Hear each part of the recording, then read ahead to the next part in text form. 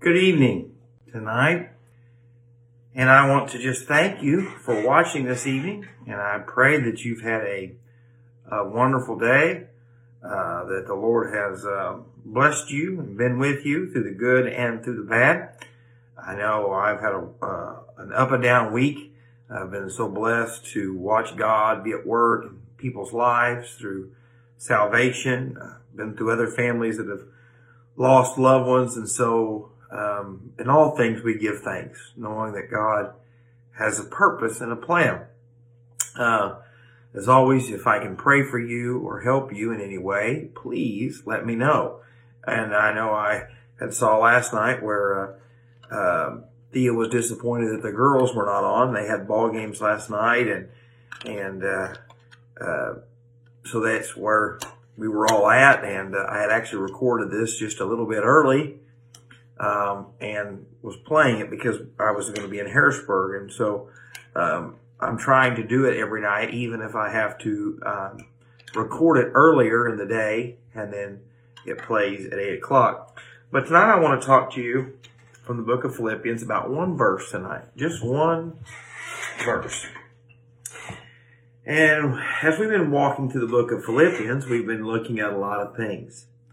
But tonight I want you to listen to this verse in verse 11. Being filled with the fruits of righteousness, which are by Jesus Christ, to the glory and praise of God. Be filled with the fruits.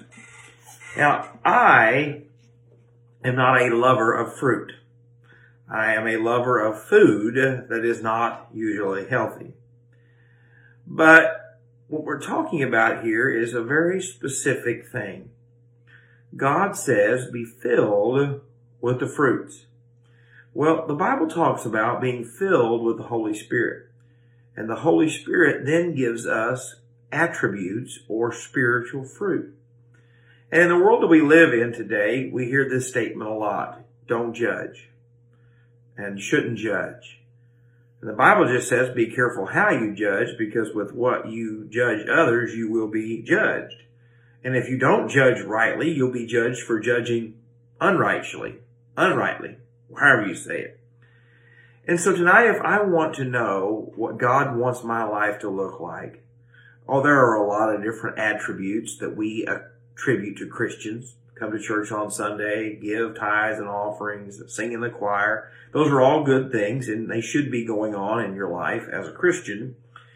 But if you really want to know whether you are saved, born again, and are pleasing God, in the book of Galatians, chapter 5, starting in verse 22, the Bible gives us the fruit that will be evidence in the life of a Christian.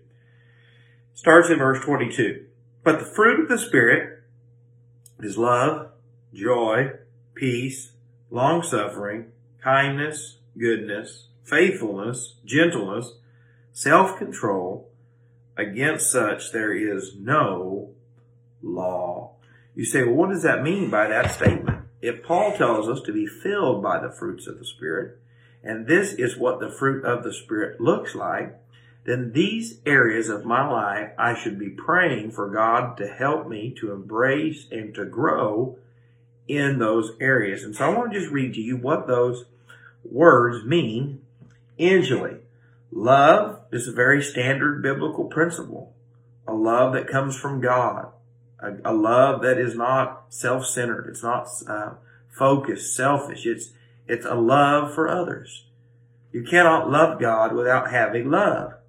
Because, the Bible says He first loved us. It says joy. What is joy? Well, some people call joy happiness, but it's not.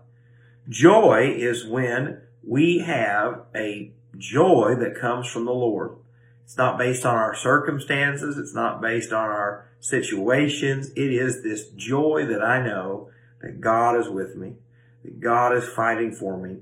I know that He's going to work it all out, and I am going to be celebrating with Him. We see peace. Peace is very similar in the sense that it doesn't depend on my circumstances.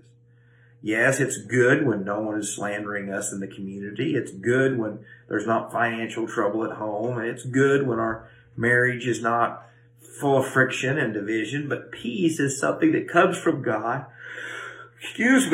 When I can trust Him. When I know that He's going to provide for me. When I know that He's going to meet my every need. I trust Him. And I trust that He is going to care for me. It brings me peace. Long suffering. This is an attribute of God. It means showing patience when we are being hurt. Patience when we are being provoked. You see, long suffering is what God does to us when we run from Him. When we sin against Him. When we hurt Him. And He says that's how we are to be to others. You say, Jake, you mean I've got to be long-suffering and patient with people who hurt me and talk bad about me and betray me? Absolutely. You say, well, I just can't do it. It is a fruit of the Spirit. And if the Spirit of God lives within you, which He does all believers, God can make this shine forth from you. Well, what's the next one? Gentleness or kindness. We are to be people who are to be kind. Not quick-tempered, not angry, not bitter, not hateful, but kind and gentle with people.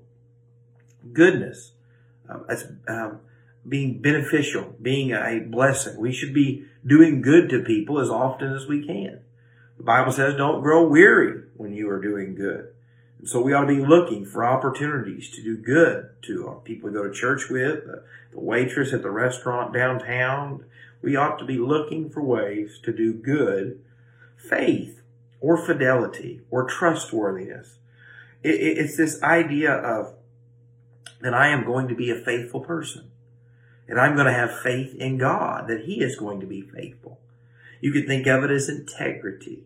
I'm going to be an person of integrity because God has integrity.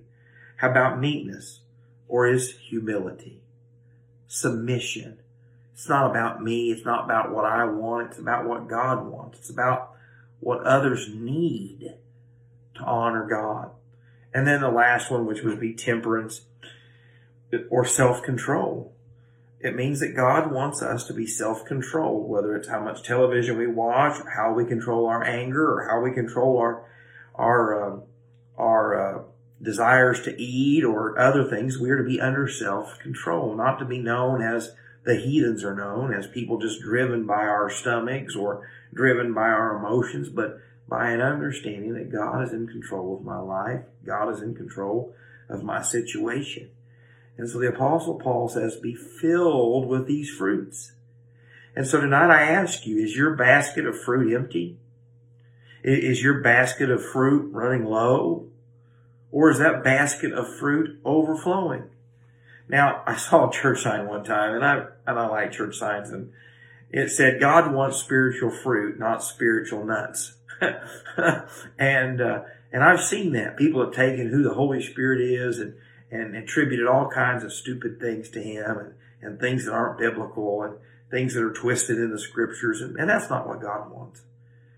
God wants you to exemplify the attributes that only He can give you. You can't be patient on your own. You can't be long-suffering on your own. You can't have faith on your own. You can't be humble on your own. You can't have peace on your own, or joy, or gentleness, or love.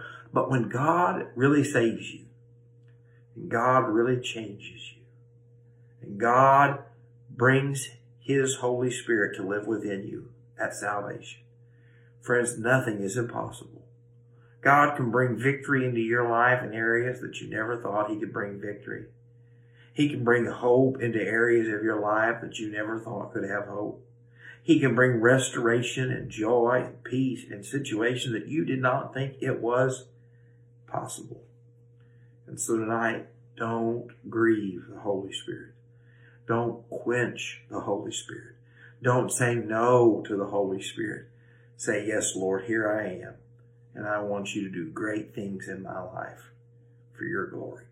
And so as always, I want to thank you tonight for watching, and I pray that the Lord will bless you and keep you. And I look forward to seeing you Monday night. And we've witnessed a miracle again this week, all 5 nights of the daily devotion. So I'm praying for you, love you, and may God bless you.